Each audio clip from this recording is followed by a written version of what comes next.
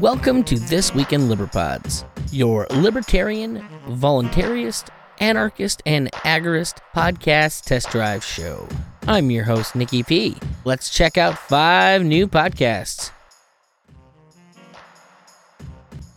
Our first podcast today is the Techno Agorist, hosted by Ryan over at the Make Liberty Great Again network.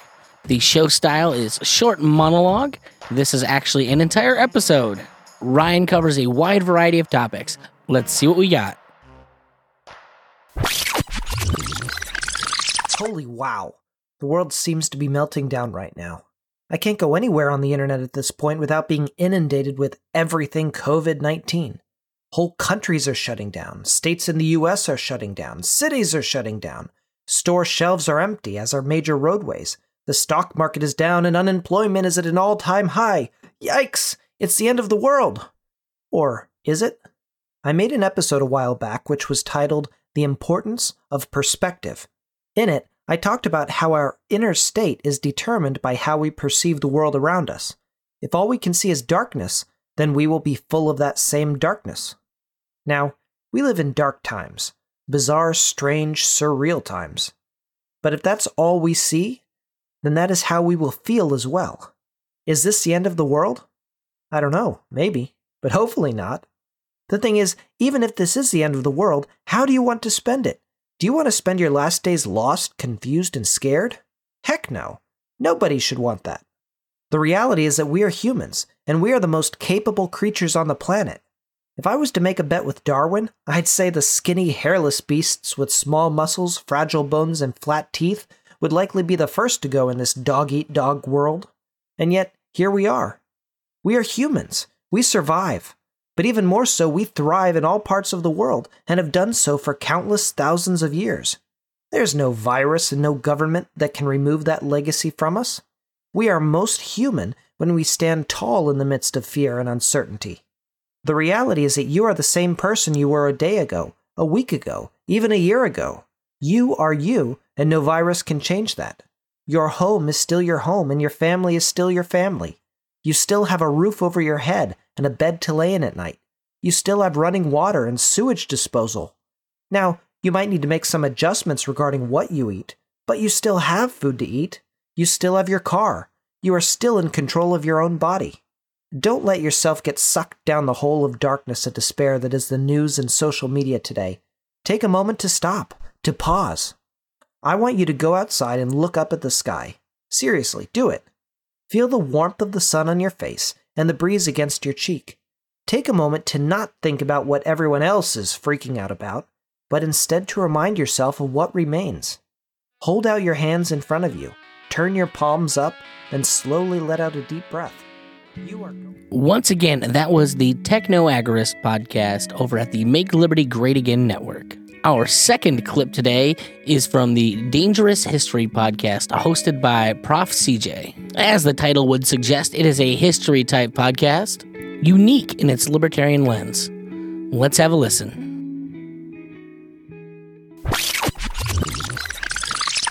The third documentary I want to talk about is Who Took Johnny?, which came out in 2016 and was directed by David Bellinson, Suki Hawley, and Michael Galinsky. And looking around at all the different places I looked at for these documentaries on this list, the only place I saw it currently, I think it used to be on Netflix, but it doesn't look like it is right now. And I saw it available to rent on Amazon Prime for $2.99, and I think it's definitely worth the $2.99 to watch it. This documentary is really a mixture of true crime and conspiracy, and so I think it would be of interest to lots of people in the DHP audience. The film looks into the disappearance of a guy named Johnny Gosch, who was an Iowa boy who disappeared while out on his paper route back in 1982, at which time I think he was 12 years old. So it's a child abduction story, and it digs into something known as the Franklin Scandal, which was kind of like an earlier, smaller scale, but still pretty elite-connected Jeffrey Epstein-ish pedophile ring that centered on a Nebraska Republican Party major donor named Lawrence King. By the way, some sources, including, I think, the film itself, if I remember right, say that Johnny Gosch was the first missing kid to ever appear on a milk carton, while other sources I've seen say that he was just one of the first. I'm not sure which precisely is correct, and really it probably doesn't matter a whole hell of a lot to the grand scheme of things. But anyway, the film centers on Gosch's mother, Noreen, who just keeps relentlessly digging into her son's disappearance and ends up finding all sorts of shady things. She also claims that Johnny came to see her 15 years after he disappeared and told her some of his story, but said he was living on the run, so he kind of disappeared again after he talked to her. The film also deals with another young man named Paul Bonacci, who claims to have been abducted into the same pedophile ring and knew Johnny Gosch and all that kind of stuff. And again, a very troubled young man who also is kind of living on the run after he gets out of this thing and whatever. So anyway, I won't give any more details here because I've probably already spoiled enough already if you've not seen the film. But suffice it to say, if you're someone like me who's always intrigued by the darker, hidden secrets of powerful people, you'll definitely be drawn into this movie, as disturbing as it is. The next movie I want to recommend is called Miru, and it's currently available on Amazon Prime free of charge. Miru came out in 2015 and was directed by Jimmy Chin and Elizabeth Chai Vasarhelyi, and I'm not sure, Vasarhelyi, I guess, is how you say her last name. It's a little bit exotic, but anyway, this is a rock climbing, mountain climbing sort of film, and let me just say off the bat, I'm super acrophobic. Fear of heights is one of my 3 biggest phobias. And yet, despite that, or perhaps because of it, I'm very fascinated with all of the sort of extreme sports that deal with heights. Any kind of like skydiving, hang gliding, and also extreme mountain climbing, rock climbing, etc. These things fascinate me, even though I'm terrified of all of them. So this documentary, as well as the next one I'm going to mention, actually deals with pretty extreme rock climbing. So the film Miru deals with the subgenre of climbing known as big wall climbing. And if you're not familiar with what that term means, Wikipedia defines it as, quote, a type of rock climbing where a climber ascends a long multi-pitch route. So once again, that was Prof. CJ over at the Dangerous History Podcast. Our third clip today is from Anarchy Proper, hosted by JP Rebellion. The show style is irreverent interview. Let's take a look. Yeah. But this time it's just specifically what the fuck is wrong with kids these days, dude? I already feel old. But like, what the fuck, honestly? No, for real. I'm right there with you. It's just like, it's like high school, like kids, they just want to be liked and they want, I don't know, they want clout, like social currency, right? They want some sort of recognition. And like Twitter, TikTok, all these social media stuff is just kind of like a weird extension of that, where it's quantified. Now you have likes and now you have followers. Yeah. So they'll just do anything for clout. And they were already like that, and social media just made it worse. No, dude, it made it 100 times worse. There are people that do nothing for their jobs. All they do is just tweet, and they have a lot of Twitter followers, and I don't know, they're social influencers or whatever. What is that? I'm a fucking social media influencer. Yeah, just have like millions of I've got 2,500 followers on my Instagram. I'm an influencer. Yeah, I'm sure that doesn't even necessarily mean that you're making any money if you just have a lot of people that look at your free content. So I don't really get what the fucking huge deal of this is. I don't get where the. Did you see the video I posted? How do you not have a job? No, I didn't. Oh no. So I posted a video a few days ago. It had been yesterday. One of those fucking TikTok videos. This kid walks up behind a fucking grown ass man. I just watched it. I'm looking at it now.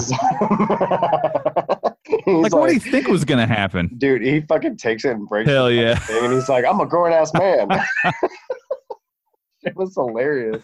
Oh, he goes up behind him and pretends to sneeze on the back of his head, but really it's just a spray bottle. And then the man proceeds to wrestle it out of the kid's hands, more or less snaps it in half and spills the water and slings the water all over. The best part of that, though, is at the end of it, he literally says, "I'm a grown-ass man."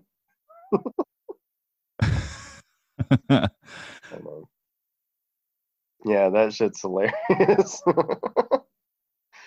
Oh, fuck. What the fuck? What else has been going on today? I came across a bunch of, like, random shit. I saw I have a list of things that happened since the coronavirus, like other things in the world that's happened since the coronavirus. You want me to read some of these? Yeah, go ahead. We actually already touched on one of them. That's the Earn It Act.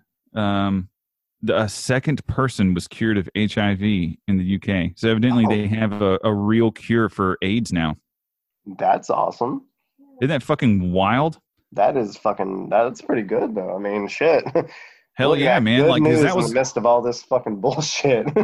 Yeah, dude. Like, that was kind of like, I mean, of course, like AIDS, like no one, who gives a fuck about AIDS anymore? I remember whenever AIDS was scary to everybody. But like now, what is it? You just like have a cocktail. What's the guy Magic Johnson? Yeah, the basketball player that got AIDS and kept playing, and he was fine because he just took a few pills every day. Yeah, that was Magic Johnson. Yeah, dude. Yeah, Harvey Weinstein. Oh, Jesus, fuck. Found guilty. Nasty ass fucking guy. He's gonna die in jail, dude. Well, look, while I have a complete disdain for people like him, I think Oprah should fall into that fucking mix too. You think who should? Oprah fucking really? Winfrey. Because she is just as guilty as fucking peddling these fucking young girls into him as anybody else. Oh, yeah, dude, really? Once again, that was Anarchy Proper, featuring guest Derek from the Burning Boots podcast. Our fourth clip today is from Wealth, Power, and Influence, hosted by Jason Stapleton. The show style is typically monologue with co-host banter. Let's see what we've got. And the question is, how do we solve this? What needs to happen now in order for us to heal and have a healthy economy moving forward? And that's the really sad part, because the answer is we really need to do nothing. The most effective solution to the problem we now face is to do nothing, to allow for a massive amount of unemployment, a massive amount of essentially depression. The appropriate response is to allow the economy to implode and then allow it to zero out so that we can then build from a healthy foundation. Okay. But as Matt and I have talked about on this show over the last couple of weeks, this is an impossibility at this point, because the amount of pain that people would have to endure would lead to, imagine Venezuela, people starving, no food on the shelves, no money in anybody's pockets, people dying in their homes because they can't afford basic medical supplies or even basic medication. All the wealthy people who actually have money leaving and going to other countries or to other places where things are better. This is riots in the street, civil war, militias and military groups. We're talking about an entire collapse of the United States as a country.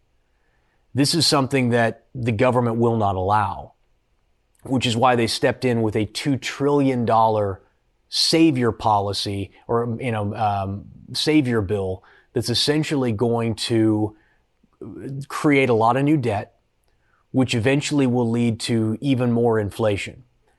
And I think what's going to happen, and those of you who've been listening to the show for 4 or 5 years with me know that this has been my opinion since the beginning. Because the question is, how are we going to pay off the debt? How are we going to get rid of all this debt? How are we going to, how are we ever going to, we're never going to be able to do it. And I think we will. I think what will happen is what you have spent a lifetime earning and saving is going to disappear through inflation. I think eventually the debt super cycle ends with hyperinflation, a total and complete destruction of your savings and my savings, and the retirement of millions and millions and millions of Americans. And then we start over. And then we do it all over again. And, 100 years from now, 200 years from now, our great, great, great grandchildren will be dealing with exactly the same thing that we're dealing with now. Because our memories are short, and because the stuff that we're talking about on this show, specifically as it relates to economics and politics, and specifically the monetary policy, it's very complex. It's not easy to understand, and more importantly, oftentimes the consequences of decisions are not readily apparent. So it's very difficult to tie causation, action to effect. Okay. So one of the things we know when we study influence and persuasion is that what is visual is causal, meaning what we can see tangibly is what we perceive to be the cause of whatever it is happening at the time. When in reality, the bulk of economics, what is causal is not very often visible. The consequences of decisions made years ago are affected today, which is what makes me so angry when I see people like, we're going to use Nancy Pelosi because it was her article that I saw today in the news, but it could just as easily be Donald Trump the other day when he was blaming the auto. Again, that was Wealth, Power, and Influence with Jason Stapleton and his co-host Matt. Our final clip today is from the Dissecting Liberty podcast, featuring hosts Cotton Anarchist and Liberty Zero. The show style is typically two-man discussion. Let's see what we've got this week. See, I'm a machinist by trade. Oh, dude, no way. So am I. Well, fucking A, dude. When you dig into the Machinist Bible, like, you can get online and you can find all the information you need, speeds and feeds and whatnot. But when you get into the books, you learn, like, hold on, I can use lard as a fucking lubricant. The internet doesn't really clue you into that. You've got to get into the old-timey knowledge to learn things. And, like, some crusty old machinists have taught me more than I learned in, trade school, period. Like, no, you're doing it all wrong. But they have a fucking point, man. And that knowledge is what's important. And that's what we're losing currently. If it's not on YouTube, then it doesn't fucking exist. There's a lot of knowledge being lost. That's all I'm saying. Oh, yeah. Yeah, like you don't get... No, go ahead.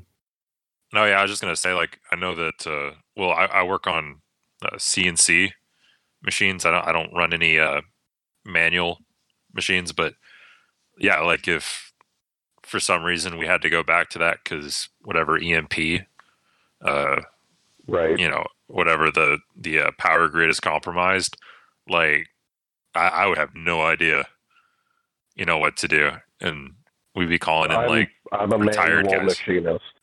Oh, okay. Yeah, I learned manual machinist, and then I was halfway through CNC and happened to get incarcerated because shit happens. And so yeah, I'm a manual machinist. But it's all right. It stands me in good stead, man. I build robots, so it's good enough. Yeah. And from what I understand, like you can do some stuff on manual machines a lot easier than trying to do it on a CNC. Oh, it's about the feel, man. You're never going to crash your manual mill. You know what I mean? It's akin to woodworking in that you've got to feel what you're doing, if that makes any sense. And I mean, and there's the fact, like when you're running a Haas, I can run CNC mills, but I don't program them. when you're running a Haas, everything's all away from you and in a cabinet, and it's beautiful. But when you're standing in front of a mill or a lathe, that motherfucker is trying to kill you every minute that it's on. Like, it is not your friend. It wants to grab your hand and just deglove your arm, or grab your beard and flop you around like a fucking rag doll. And you know, when you're dealing with that before you've had your coffee, it's a different level of going to work, you know? I'll wake you up. The scariest videos are those industrial accident videos where someone gets caught on a spinning. And it's just I'm not even gonna go into just how awful it is, but everybody's talking about guillotines these days. You know, let's get some guillotines together. It costs $1,200. You can do it with your Trump box. Again, our final clip was from the Dissecting Liberty podcast. We have reached the end of the episode, so if you like what we do, feel free to hit us up at This Week in Liberpods on Facebook, at Liberpods on Twitter, or liberpods.com. If there's a show you think we missed, send it along. Also, to this point, there have been no repeats, so it is absolutely worth it to go back to episode 1 and start from the beginning. Lastly, be sure to check out our friends at Liberty Podcast Ranker. I hope the test drive was worth it, and have a good day.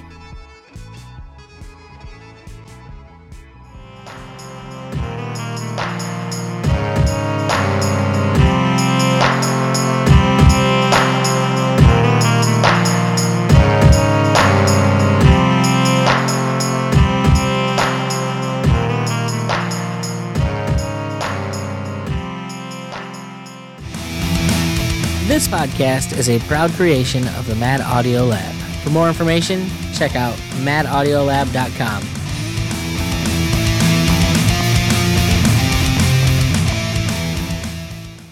This Week in Liberpods is part of the Liberty Hippie Podcast Network. If you like what we do, be sure to check out Homesteads and Homeschools, Peace Freaks, Cannabis Heals Me, and Free Market's Green Earth.